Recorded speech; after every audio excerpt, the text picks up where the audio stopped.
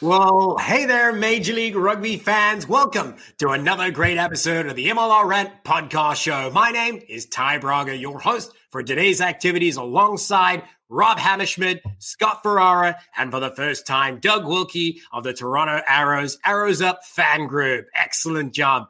Gentlemen, we are back here to be able to discuss what we love, Major League Rugby. Now, to be able to remind our viewers on how it works, let's give them a chance to be able to recognize that these guys here are in our rugby debate, and they're going to be talking about the hot topics that we've derived from you. As the fan, you told us what you wanted us to talk about, and today it is grassroots rugby. How do we explore new opportunities to grow it? What is the importance it has to feed the MLR, and then the MLR itself? What can they do to improve what they do? And finally, we're going to round up this rant here by asking more about USA Rugby and Canada Men's 15s. What can they do to better their current results? So, gentlemen, you now know what we're here to talk about. But for our fans, these guys each have 2 minutes to open up the rant. And if they go past that 2 minutes, they will be given a yellow card by me as the referee, and they'll be out for the next round. To start it off, we give the honors to be able to hand it over to Doug. Doug, first of all, welcome to the show. Thanks for being here, and let us know, what do you think? Thanks, guys. It's an honor to be here. As far as grassroots are concerned, having the MLR is awesome. Saturdays, sitting with my dad on the couch watching Hockey Night in Canada, that's what really got me started into playing hockey. And now I can sit on the couch with my son on a Saturday or a Sunday, and we can watch the Arrows play, or we can watch the MLR. So just for that fact alone, my son he's pumped. He loves rugby. He's ready to go. I coach his under-7 team here in Barrie. And, we can do things like our under-7 team was the game got canceled, but we were supposed to go to the Arrows match and play at a halftime game. And just having the kids in our own backyard go to a game and see those players live and smell what it's like in the stadium and see all of that stuff, that is going to do huge things for our sport, I feel, to get more kids to play. The next step up, high school. I coach high school. I also help out with the football team, basically just to recruit rugby guys. But just every year at a football game, there's 3 or 4 university scouts, and they come and they're filling the kids' heads with all this stuff about playing football at the next level. And so by the time rugby even starts, it's like those kids are done. They're like, no, I can't get injured. My parents don't want me to get injured. I'm playing football. So, now that they've created this pathway, especially through the draft, which the Arrows aren't really a part of right now, but in the future, possibly. But there's this pathway now. A kid sees, okay, I can go to university and play, and now I can possibly go and play for the Arrows or play in the MLR. And that's a much clearer pathway. Right. I completely understand where you're coming from. Your first point is the rugby experience. Rugby has a very unique atmosphere. The culture that surrounds it is so inviting for somebody new, especially as a young child. As you say, they get a part of that culture. They learn to love it. They share it with mom and dad. Perhaps they're watching a game from their older brother at a high school level. So yeah, it does tend to be a game that grows with the generation. And so great points there as well. And then at scouting level, you got to be able to give the kids an opportunity to grow, to play, and be seen and be scouted. Great points there. From the opening rant from Doug Wilkie, we're going to hand it over, pass over to your shoulder to Rob Hammerschmidt. Rob, what do you got for us? So a couple of things that come from my end, and I'm going to pick up right where Doug left off. You got to grow youth rugby, and I want to hit a couple points there. And also, I think there's ways to work with the local clubs in order to really bring them into the fold and grow rugby at the men's club level. And so it's interesting, being an Ola fan, I actually just recently had 2 conversations, one with Tim Falcon, the owner, today, and several weeks back, Nate Osborne. A couple of things resonated for me that fit into this conversation. Number one, NOLA's actually started a NOLA Gold Youth Rugby League. So they're picking up the mantelpiece and really starting to focus on youth rugby as a source for future fans, for future players. They also recently started a new initiative, and this was interesting. It's called Rugby 101 Zoom. And so last week they had a series each day, a little mini series on basics of rugby for those people who don't know or have never played a lot of rugby, and it just gives them a foundation to understand. And there was an interaction Zoom call in which they could talk to coaches. Now, what's interesting is my conversation with Tim is he challenged their youth programs, challenged their promotions department to have contact with this program with 4,000 new fans by season start. Those are the kind of initiatives that we need. In addition, players are starting to coach. Nick Feeks, Louisiana Rugby Youth Coordinator, we had him in at the beginning of our rant. And then Tim Malpin is the Tulane University Rugby head coach. So they're really doing some things down there in NOLA, as are other teams, to really peck away at the grassroots level. And then finally, the Markel Cup. Organizing some You're social coming up sides. on your 2 minutes, just to let you know. I'm almost there. Organizing social sides, bringing clubs together to play and participate together for a local championship. Fantastic points there, Rob. I mean, I want to try and break down a few. So the first thing you'd spoken about is building a structure, right? Creating a league. So rugby administration needs to be key. I mean, you need to be able to create a platform for these kids to be able to get involved, and you need great administration management that's backing that. Luckily enough, in this case, is coming from the experience at NOLA. So great. Excellent way to be able to do it, right? Not every region is going to have the same ability, but they can reach out to their local clubs. They can reach out to the schools. Definitely great point there. And then investing in the coaches, another great thing. Education. So solid points there. I think Rob takes a bonus point on that round. We're going to hand it over to Scott to see what he's got to share. To build on Rob's point, I think that it's imperative that the MLR take up the torch for grassroots rugby. We can't trust it to USA Rugby. We can barely trust the 15s men's team and the 7th team to USA Rugby. So you're telling me they've been absent at the helm of grassroots rugby forever. Now you have the 13 teams in the MLR who can actually do it, who can actually go out there. Like in Rooney, you had Alex McDonald, who was one of their starting locks. He was the director of community relations.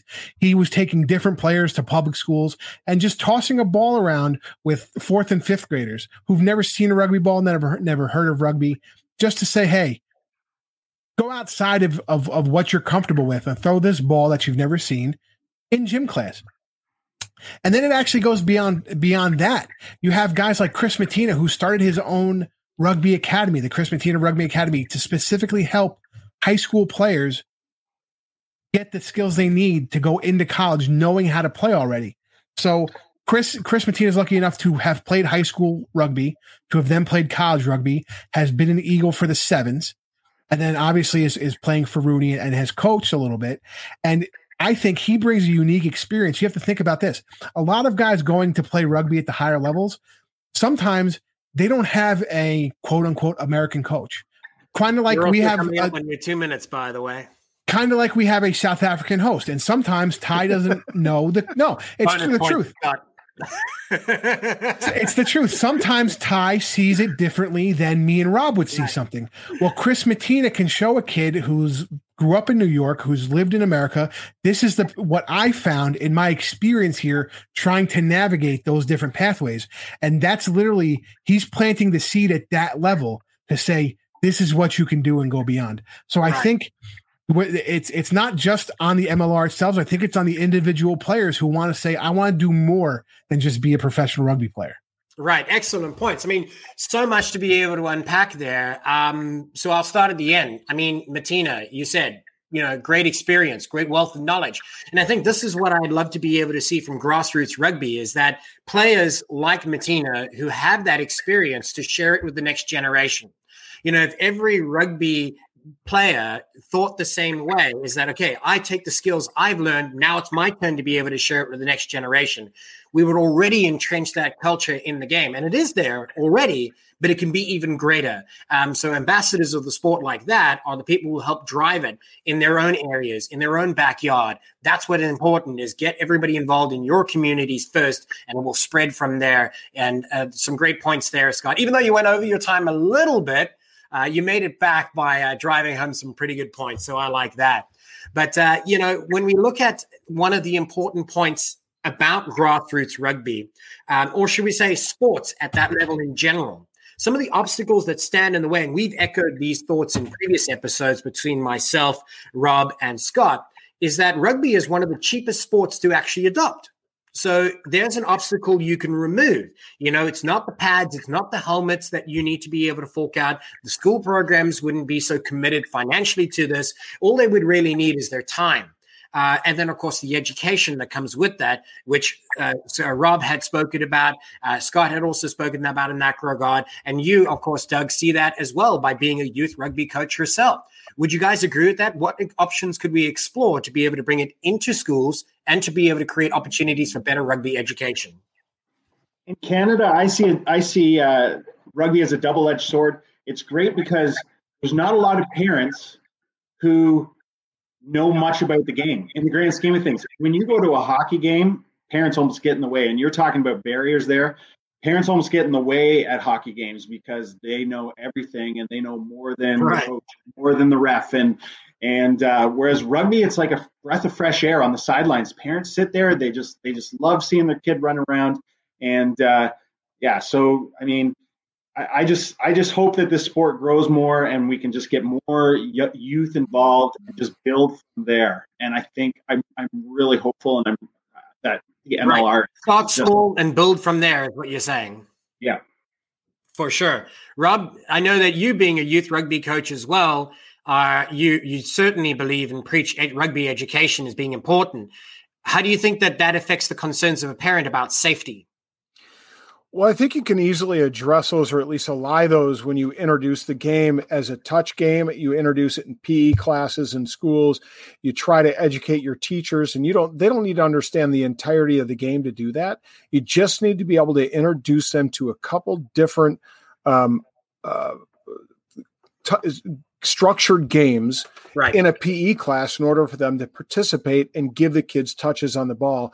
And once that becomes a part of the curriculum, that allies parents' fears. Then at least rugby is a known commodity in the school system and part of their kids' education. Right. I definitely agree. I mean, even if you had the kids participating in touch or flag rugby games where it is low impact and it's low contact, until the parents can see that product and understand it, it'll never completely be adopted. So, yeah, great point there as well. Scott, did you have anything you wanted to add? I just want to expand because it looks like we're going from the wide angle from Doug and then Rob kind of narrowed it down a little bit. So I want to actually narrow it down even more. There's an actual correlation between touch football, American football, to kids who then play in youth football. So what I've seen as a youth football coach, we have the kids who play touch rugby starting at 6 years old, like 95% conversion rate to an 8 and under program. And the league we play in up in Carmel, the Conic Youth Football League, has a modified program for the 8 and unders. So they play football with pads and they hit each other, but there's specific parameters that are different than when they graduate to 9 and unders and 10 and unders and they're playing quote unquote full rules football. So I think you can get that same rhythm going where you have kids playing touch. Then their first year, maybe they're only playing 10 aside on a smaller field. You know, maybe it's having only 2 guys allowed in a ruck. Maybe it's having a scrum where it's only the first 5 guys. And then you can build on that as they got older. And then the other thing is, you know, again, and I'm going back to what I know, American rugby, we teach the heads up tackling specifically to show parents that we're trained in it. We're not just teaching kids to launch themselves. We're teaching them to make a tackle in the safest way possible to minimize any type of damage they can have on their body. I'm sure Canada is doing the same type of thing. And you can educate the parent that it is a safer sport without showing them all the highlights of the big hits with that the professionals and the test matches are going to show. Right. You know, if I could just interject, I think Scott hit on a great point. And by the way, I think this is where USA Rugby could actually insert itself in youth rugby at a very low cost. Develop a curriculum that can be, and Canada Rugby too, develop the curriculum that can be implemented in which the contact areas are gradually introduced as kids matriculate up. Right. Have you seen the rookie? I agree with that. So let me just touch on that for a moment. Sorry to interrupt you there, Doug, and I'm going to give you the floor in a moment. You guys are thinking exactly how I would want it to be if I were a parent, right? And having my child potentially take up the sport. And what it looks like back home in South Africa, from my point of view, is from 7 years old, I was playing rugby. Why? Because that was the sport you played as a winter sport. How did we do it? Well, we played barefoot. We referred to that in South Africa for the South Africans that are watching as kalfoot rugby. So it's barefoot rugby, which means that you minimize the risk of injury through boots and studs and mountaineering. Then we had no scrums, right? So it was a tap and go scenario at the breakdown. We also then would play in a smaller field, as Scott had mentioned, to be across the field. So we would play from the 22s. So the 22 from try line to 22 across the field to the touch lines. And that would be our field. We didn't have scrums. We didn't have those high contact areas. We didn't tackle. We were told to tackle below the waist or at the waist at least. We weren't allowed to tackle anywhere from the torso, halfway through the torso up to avoid any injury potential there. So there are certainly parameters that you can put in place and you can follow. And as you so rightly pointed out, Rob, they can grow with them as they reach the higher grade levels. Doug, I know I interrupted you, so I want to hand it back to you. No problem. We have the rookie rugby program, and I think I've seen it on the USA website. Rugby. I don't know if you guys have heard of it, but right. And it does that. It's the curriculum. It gives you each age grade, lays out like you can almost step in as a coach that doesn't have very much rugby experience because it's not contact, it's flag, and you could have somebody who's not even playing rugby. Read the curriculum. It's very straightforward. It gives you the games. It breaks it all down, and it's great stuff. And I've worked with it. Obviously, being a rugby coach, it's pretty easy for me to figure things out. I kind of glanced at it, but to have other coaches that are helping me out or whatever, it's something I can just give them that, and they learn an immense amount. Right. So there is programs that are coming out there or that are out there, but. Right. And getting access to them is important. Level 100 is where you begin in the US and rookie rugby for Canada. It's easily accessible online. They do have a lot of coaching clinics, although they have been cut back because of funding in the US for obvious reasons. So I guess that also brings up the other point, though, is funding. One of the greatest obstacles for grassroots rugby. So, this also lends into the next topic that I'd like to be able to branch into is when talking about improving the MLR, growing players and building your player pool ultimately would have to be able to benefit the MLR. So should they be investing more in grassroots rugby? So let's talk more about that and also talk about how can the MLR improve what they do. So to be able to open up the floor, I'm going to hand it in reverse order. I believe we started with Doug and we ended with Scott in the last round. So let's hand it over to Scott. What are your thoughts in this area? Well, I think there's a lot of things MLR can do to help itself. First and foremost, I think right now the way they have it set up as far as foreign player slots is a good way to go. We want to build North American talent, but we also need to realize that we have these guys coming from foreign countries that have played rugby since they were 7. And at that point, iron sharpens iron because you're going to have a lot of kids from North America who either picked it up in high school or picked it up in college. And because they're such an athlete, they might not grab the technical aspects of rugby like somebody who's been playing since they were 7, but they can manage up until a point. So I think the MLR has that balance right now as far as the formation of the teams. I like that. I don't think that should change. I'm an advocate of having these guys come in. But again, I think the onus is on each MLR team to do something.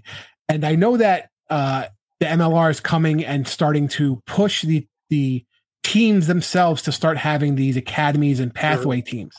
And we've seen that with, Rugby 404, ATL 404. We've seen it. Bill Webb talked about it with Toronto having their 2 academy teams. I know Rooney had an under 19 and under 23 team last year, and it wasn't necessarily official, but it was academy type team nonetheless. I think everybody needs to have an academy team. I think everybody needs to have an academy team scheduled to play each other, whether it's one weekend once a month where everybody can get together and just have a tournament style of play, or if it's going to be a regular season like the MLR.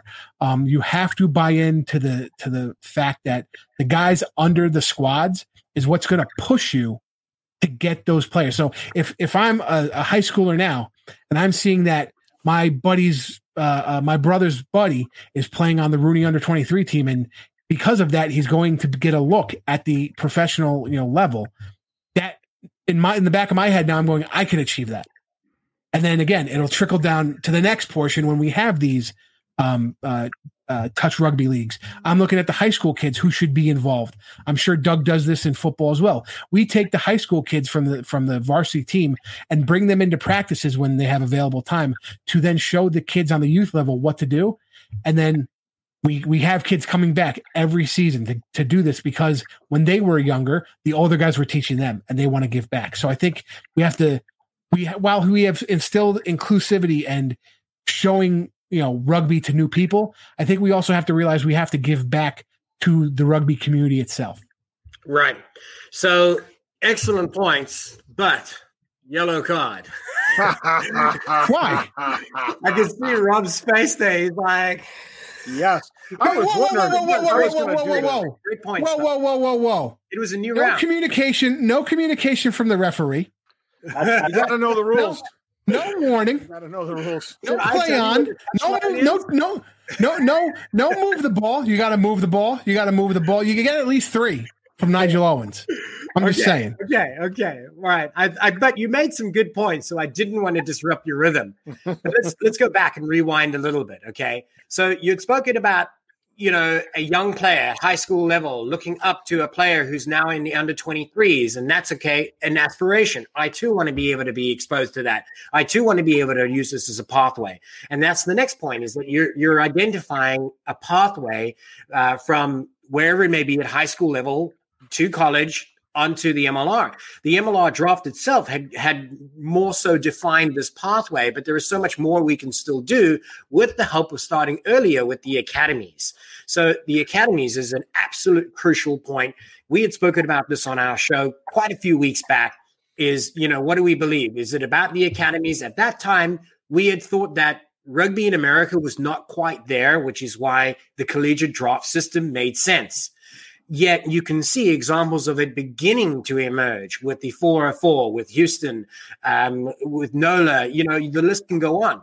And there is actually a rumor, and again, this is only a rumor, that they will begin to fund some of these programs through MLR money. And if that's the case, well, you overcome one of the greatest obstacles. And yes, you have the path laid out for you to develop these player pools that you can use to feed your program, where one generation helps the next as a rugby player. And since I'm already carded, I'm just going to say something real quick. He's going for the red. He's going for the red. Because Americans are used to always jumping programs in other sports, it's possible for you to be in a youth academy, then go play in college, and then go play in an under 23 again, somewhere else. So I'm saying, the coach can identify you. Rooney can, let's say, identify you as a 12-year-old to play in their 13 and on 13U academy.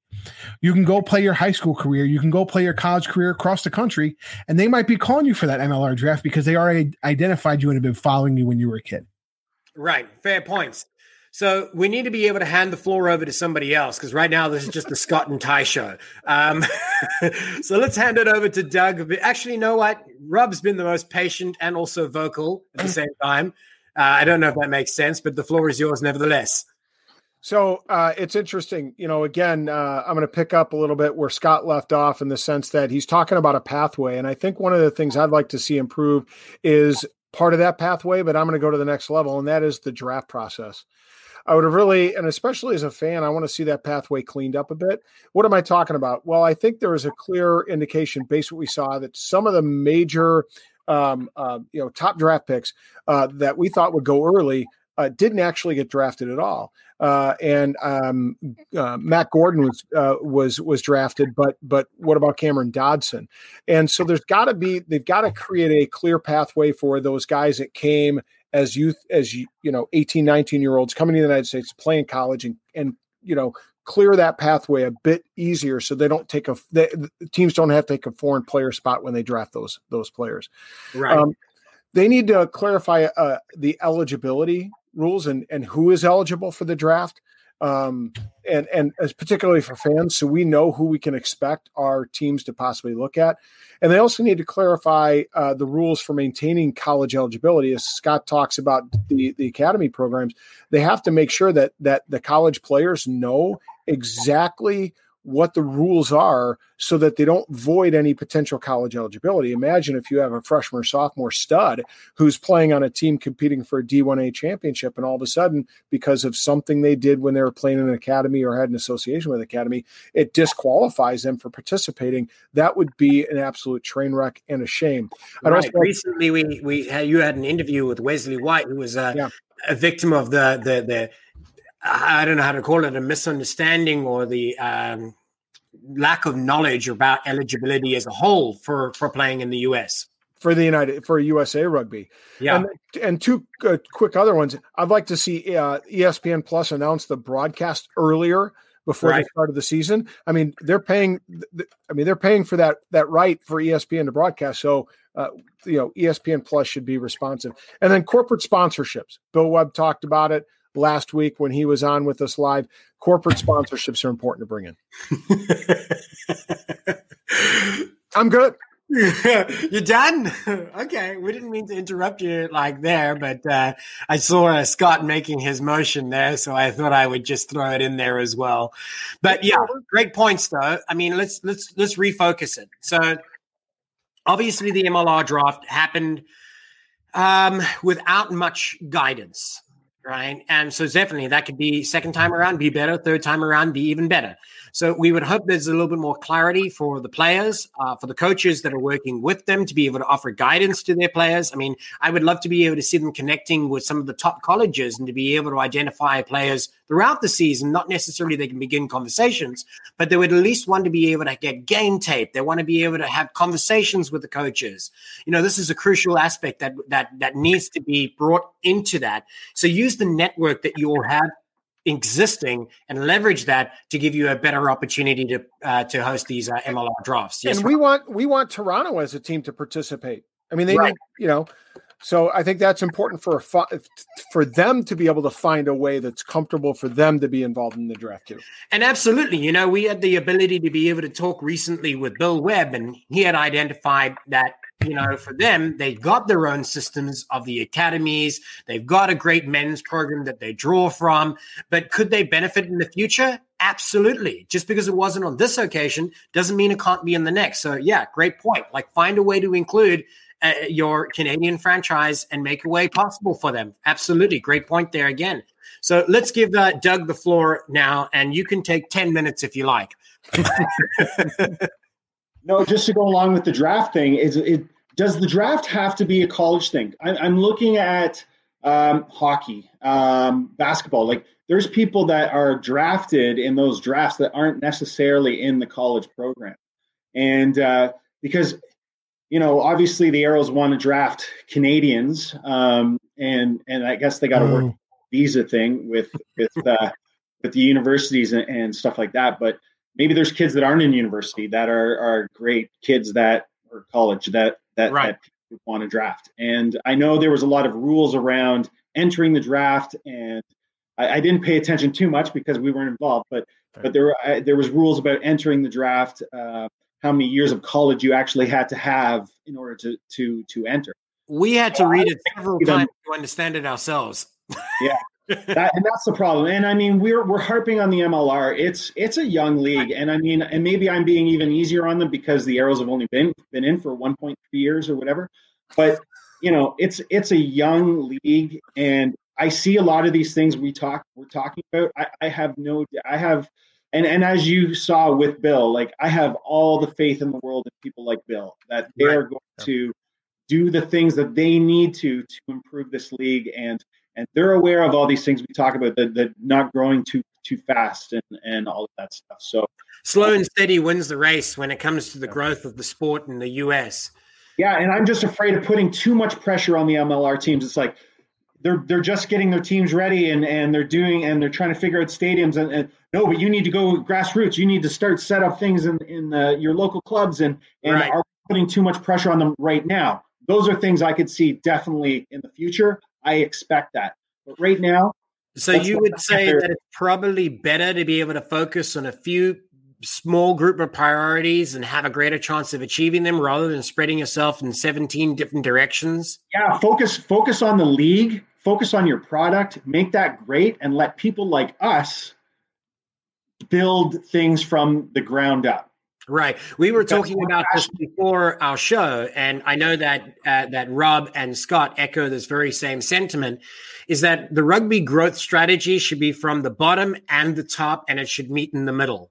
Yeah. And that I think is great. And when we talk about the draft, not that we're trying to harp on that and say anything against it or for it. It's just an important point about developing rugby in the nation using these existing means. Now, was the draft, sorry to cut you off, but to me, the draft felt like COVID happened. Oh, crap. We need something to do. Let's have a draft. Let's do it. I think it was more like I think the draft seed was there. They were going to do the draft, and then COVID happened, and they went, "Oh shit, how are we going to get the game tape?"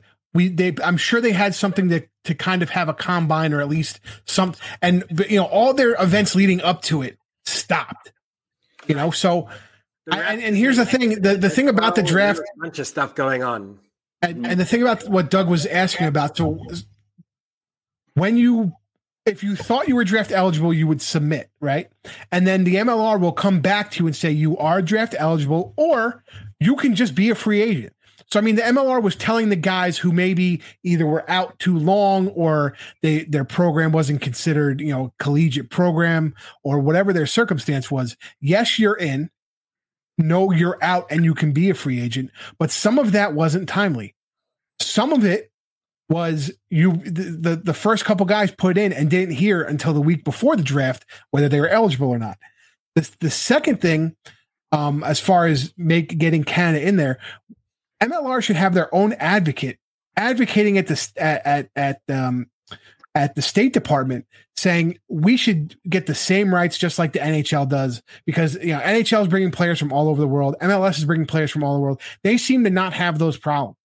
So I think one of the things MLR should focus on as a league, which will help every team, is to advocate for themselves with the United States government to ease this process. So that and start with it to say, hey, we're having trouble just getting Canadians to come across the border, and we are a North American league. That shouldn't be happening.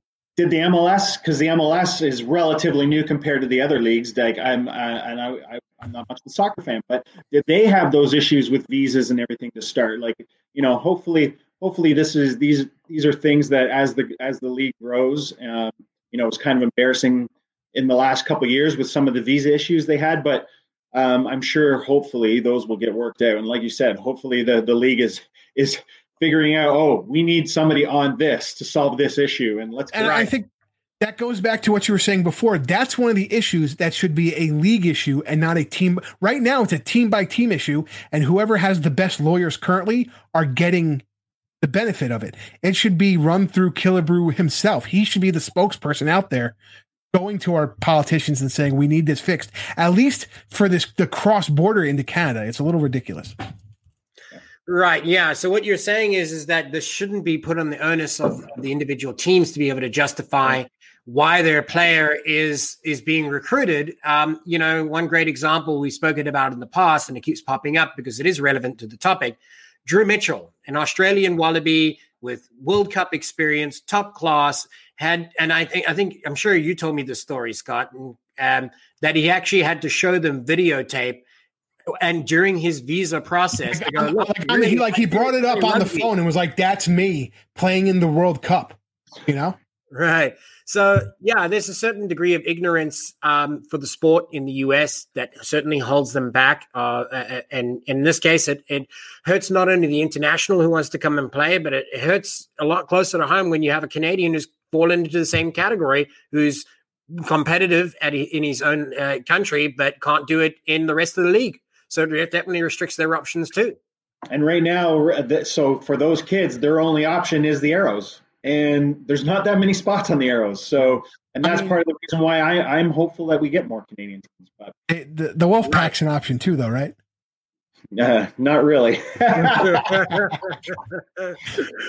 Oh, gosh. Yeah, gentlemen, I think if we had to boil it down to what can the MLR do to be able to help the sport grow, to develop players, steps are being made in the right direction. It does take time. Perhaps, as Doug had so rightly mentioned, we as fans are perhaps impatient. Perhaps they are being pulled in 17 different directions. Perhaps there are projects we're not even aware of that are already underway. And we hope to be able to see that. But as it stands, there's a unique opportunity with the break in play now until next year to reveal what their plan is. And I think that fans will become more confident. And also, if they were asked to be able to lend a helping hand, would be more than happy to do so. I think it would grow rugby in LA if we'd actually hear something about what's happening in LA. Right. You know, between you, I, and all the fans, we are very eager. What we hear is rumors. What we know is even less. So, yeah. So let's move on to the next topic to be able to discuss, which is at the top. We had spoken about growing rugby from the bottom. We had spoken about its influence at the top. So let's take a moment, gentlemen, to be able to talk about rugby at the 15s game, men's, USA, and Canada. What can they do to improve their results? I'm actually going to give the opening statements here, the opening rant to Doug. Doug, take the floor. Let us know what you think. In the last 10 or 15 years, the rest of the world has passed us by. And I think, and specifically Canada, but still the States as well. I feel, my personal opinion is it's because of the lack of professionalism in North America. So to improve the game, we need a professional league. Oh, we have the MLR now. So I am super hopeful that, and it might not be in the next year or two, but I think it will be. It will help. But in the next 5 or 10 years, I just think that we're going to see a growth. We're going to see better athletes playing our sport that are going to go on and go look to get drafted every year to the MLR and sit in their living room and hope for that. And I think that's only going to increase the level. And then bringing these international players in, some of these international coaches, more people are coming into the country from rugby-centric countries, and it's just going to help make us better. We're going to have better coaching. Not to say our coaching was bad at all, but having these other ideas and having more people is always better. And it's just going to increase the level. And hopefully we will see our national team start to reap those rewards. Right. So you have to start with a great rugby IQ that you can share. And that's, as you say, bring in that experience, bring in that knowledge, build it, reinforce it. Absolutely. I completely understand that. And to be able to reference, as you said, how the world has passed Canada by, what is remind us again, the current ranking of of Canada? 23. And there's some and Japan is the prime example. They are the darlings of the rugby world right now. We, in 2002, which really isn't that far away, we beat them 62-18 in a match. And it was kind of like the ARC. I forget what the competition was called. But and Namibia, who we were supposed to play in the World Cup back around the same time, we beat them 72-11. Was that going to happen in this World Cup? No, it was going to be a tough game for us to beat them. So, and then countries like Portugal, countries like Spain in that top, they're still above the States, but they're, higher in the rank. That mix there, yeah. So let me propose the question to you, as the only Canadian representative on the show ever. Let me ask you: is that a question of the rest of the world becoming better and Canada not improving, or do you believe that Canada has gotten worse and has fallen as a result? I think we have got a little bit worse. I think there's some reasons for that. Like, I mean, our geography, the same in the States, it does not lend to a national team program. I mean, it cost me $800 round trip to fly out to Vancouver, where our national team is housed. That's a lot of money for somebody to go out there, and they're leaving home. Whereas in the UK, or someone in England takes a 45-minute train ride into London, Far more accessible.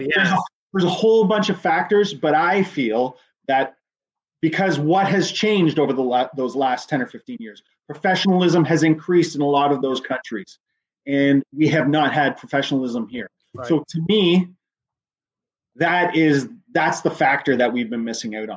Right. And hopefully that will change with the MLR providing a pathway. I mean, really, it wasn't really defined as such by Bill Webb in his interview, but you can see how many players would want to be a part of the Arrows because it can put you on the stage to be noticed to play at the highest level for Canada. So, yeah, it can be seen as a pipeline in many ways. Although it's not designed as such, it's easy to see it as such. So, yeah, some great points over there from Doug. Let's hand it over to Rob. Rob, what are your thoughts? So I've got a couple things, and I'm going to quick fire them here so I don't go over my 2 minutes like some of my colleagues. Number one, retain Coach Gold through 2023. Allow him to do his job. Allow him to go through the Rugby World Cup cycle. Keep this in mind. New Zealand has had 5 coaches in as many years as the United States has had 9. The longest tenured coach was Mike Tolkien at 5 years. Okay, we've got to develop some continuity and allow this team to gel. Number 2, you've got to use the MLR to develop talent. And what I'm talking about here is what other, like New Zealand does. They have 60 guys come into their camp, and they start to whittle it down, and they identify young players that they know can develop and become a guy that can make a World Cup roster. Bring those guys in, give all these MLR players who are now professionals an opportunity to compete on a level playing field and even take some spots. Let talent be a guide. Corporate sponsorship is going to drive this all. They really got to do some things to improve corporate sponsorship. Put money into the women's game, right? Look what has happened for soccer in the United States since our women have been perennial powerhouses. The United States was one time a top 1 or 2 team in the nation. We're number 7 now in the women's game. We need to improve that. Finally, no more flow. We don't have a big enough viewer base for us to be selective about who we don't want to allow or have the ability to watch USA Rugby matches at both the men's and women's level.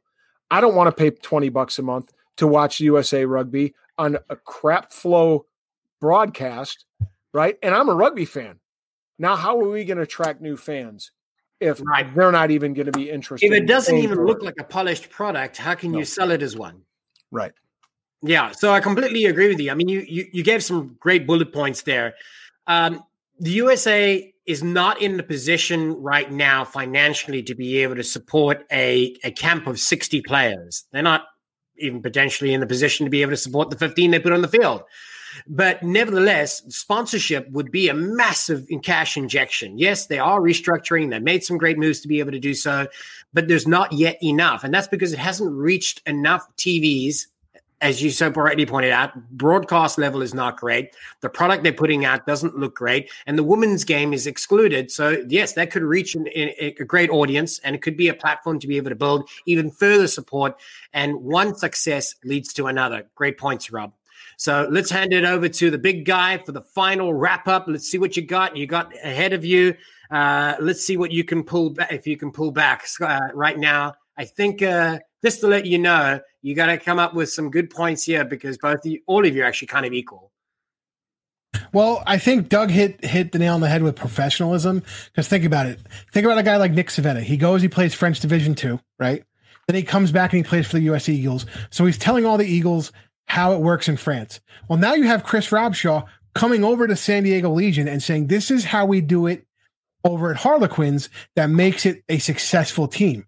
which obviously if the Premiership is a higher league than the MLR. So I think you never had that when you had all of our top guys leaving to go play in the higher divisions. But I think a point Rob also made was continuity, and you see it in the Rugby World Cup in 2019. I felt like when America fielded the team at the ARCs, they had too many guys that they were looking to try out that might not even get any minutes in the Rugby World Cup. And I don't know where those selections were coming from, but there was guys in the ARCs that were getting minutes that obviously weren't going to make the team for the Rugby World Cup, but we didn't have any unison. We didn't have any of that synergy going from the ARCs into the World Cup. And we saw it. We crapped the bed in the ARCs, and then look at what happened in the Rugby World Cup. We're supposed to be the sleeping giant, and there was no continuity and synergy between those two tournaments. Now, that's not to say guys aren't supposed to get a look, but look at what was happening. We had this wave, right? As fans, we saw it, right? We had this wave. America and Canada were starting to ride this wave of getting into the ARCs and try and do something. And USA is going to come in and sweep the ARCs, right? And then they were going to go into Rugby World Cup and make some noise. Now, they might not have won the pool, but you win a couple matches in the pool, take a draw from a big team like England, and all of a sudden you make some noise in the rugby world. But I felt like, and maybe it was just the start of the decapitation of USA Rugby at the time, that from the top down, there was a failure somewhere, and it didn't rest on the players because the players don't select who's on the field, So it had to have been from USA Rugby itself, and it might not have even been Coach Gold. It could have been somebody above him. So I think Rob hits it on the head on continuity. We have to have somebody from the top down that's going to say, we are a professional team. Even though we're a world team, we have to act like we've been there. We have to act like the other teams act like, because if you don't do that, you have then the cracks in the armor. Right. It's time to be able to raise the game, right? Now, USA Rugby, in the aftermath of filing for Chapter 11, their bankruptcy, has made some concerted effort to be able to restructure, developing different panels and boards that have particular areas of focus. Remains to be seen whether this is the right approach, but at least they are approaching it and addressing those issues, which is so clearly evident when you look at the failures of the last World Cup rugby campaign, as you so rightly pointed out. And you spoke about, being on the world stage. Other countries that have risen to the occasion, Uruguay being one of our great, rivals locally in the ARC, rose to the occasion to be able to succumb Fiji. Now, Fiji, you could argue themselves, have underperformed in there on the back of having a tough match against Australia. And you can pick apart all of the matches in the same way. But there are a lot of countries that have come a long way in a very short time. So what makes them different? Is it money? Is it the fact that, they had the allure of big contracted players coming over or getting experience overseas and bringing that back? Did they form partnerships with other unions across the globe to share knowledge? What are some of the things that the USA and Canada can do to make those same steps moving forward? Well, instead of all of our players being New Zealand, Japan, everywhere, and you're trying to bring these guys back and you're trying to train and have team cohesiveness, I think now with the MLR, it's keeping more of these players at home. And hopefully that will turn into them being able to more easily bring those guys together. So. Right. To that point, Argentina had done this in Super Rugby with the Jaguars, right?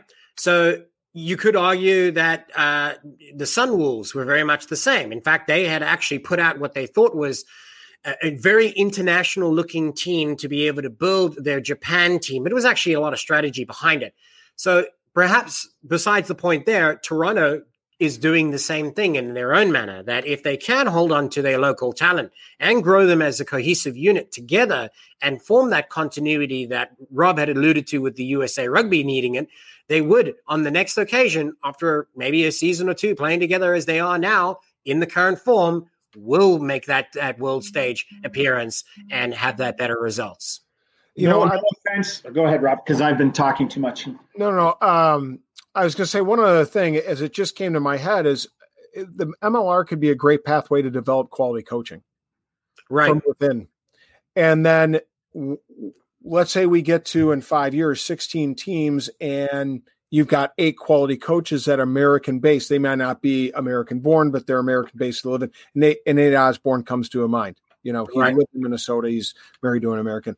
And now all of a sudden you have 8 quality coaches that are vying for that coveted spot to be the head coach of the United States Eagles. And Canada can do the same thing through the Toronto Arrows and possibly the development of another franchise up there. And now all of a sudden you've got coaching development that's really leading the way. Rather than bringing in coaches, we're developing coaches. Right. So again, not only do you need to be able to grow players, but you need to grow the coaches, their staff, everybody, administration. I mean, rugby in both of these countries is considered young, at least in the professional age. You know, it's got deep roots and it's been played for a long time.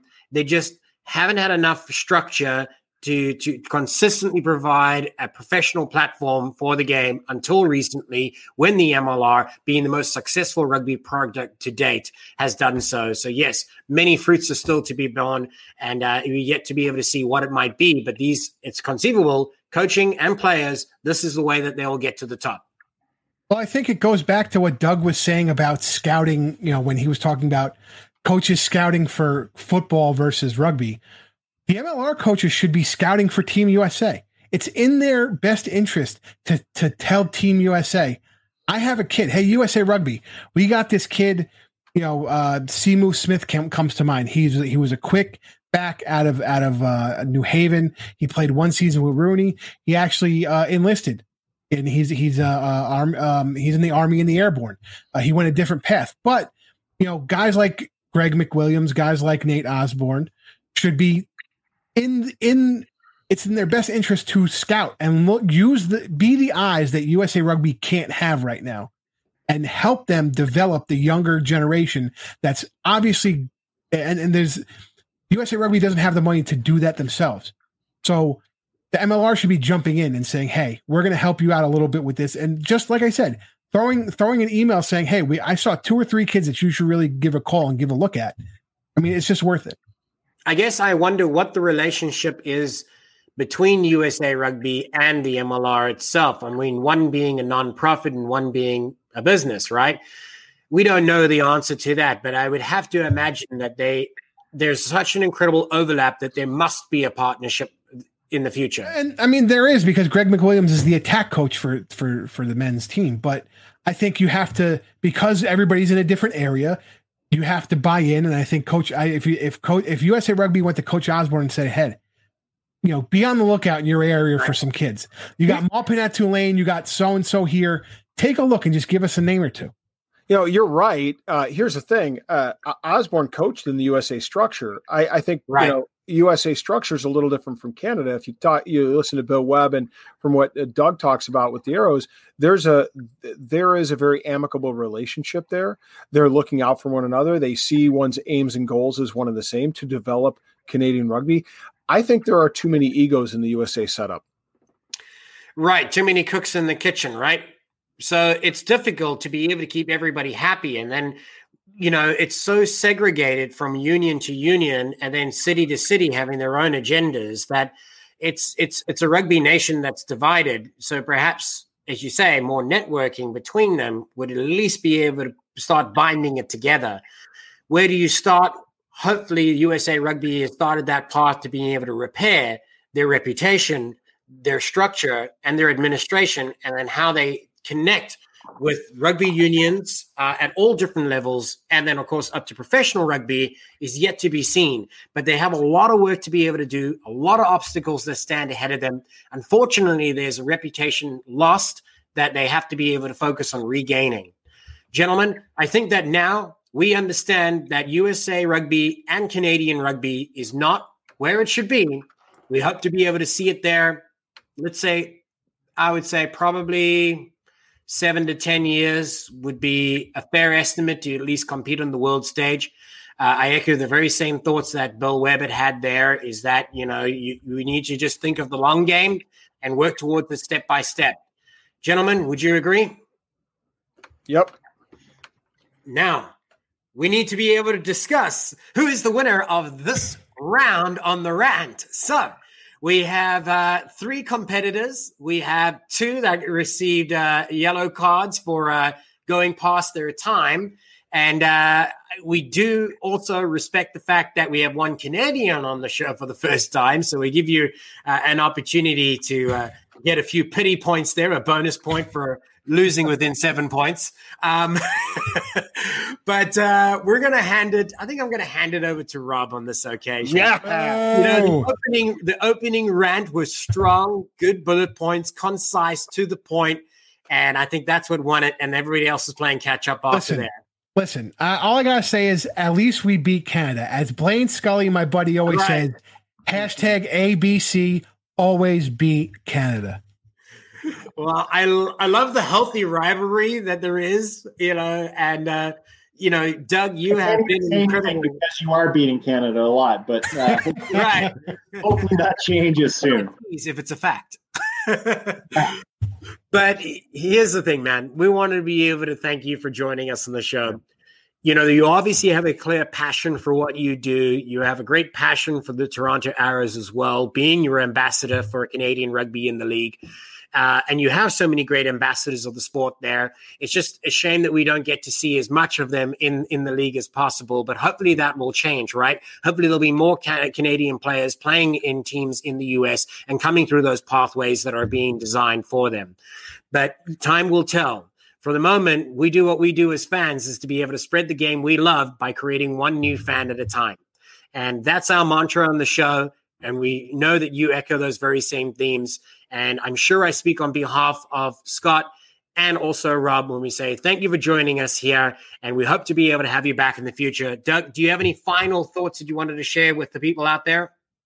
No, yeah, I want to thank you for having this lowly Canadian on here who probably doesn't deserve to be on here. But yeah, no, you guys are doing a great job. And I think it's guys like you that are going to help grow this league immensely, and the work that you do with the MLR Fan Zone is awesome. And I just can't wait to see this thing grow and grow and grow, and hopefully see my kid suit up for the Arrows one day.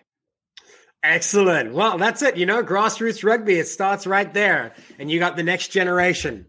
Gentlemen, again, we've ranted, we've made our points. We're going to be able to leave it to our fans of the MLR Rant podcast show to let us know what you think about these topics. Do you agree with Rob? Do you disagree with Scott? Do you think he actually should have won this round? Let us know by dropping a comment below. Ooh. And of course, you can. Rob disagrees naturally, but let us know what you think about these points. Perhaps you have a great idea that you'd like to be able to contribute to the conversation. You can do so by also following us on our usual social media platforms under the handle @the_MLR_Rant. You can see us on Twitter, Instagram, and of course, Facebook. Follow us on our page. And of course, hit that bell icon here on YouTube as well. Wherever you're watching it, subscribe and you'll be involved in more episodes whenever they drop. From myself, Ty Braga, your host, alongside Scott Ferrara, Rob Hammerschmidt, and Doug Wilkie, thank you for watching this episode of the MLR Rant podcast show. Everybody in your crew identifies as either Big Mac Burger, McNuggets, or McCrispy Sandwich. But you're the Filet-O-Fish Sandwich all day. That crispy fish, that savory tartar sauce, that melty cheese, that pillowy bun. Yeah, you get it. Every time. And if you love the Filet-O-Fish, right now you can catch 2 of the classics you love for just $6. Limited time only. Price and participation may vary. Cannot be combined with any other offer. Single item at regular price. Ba-da-ba-ba-ba.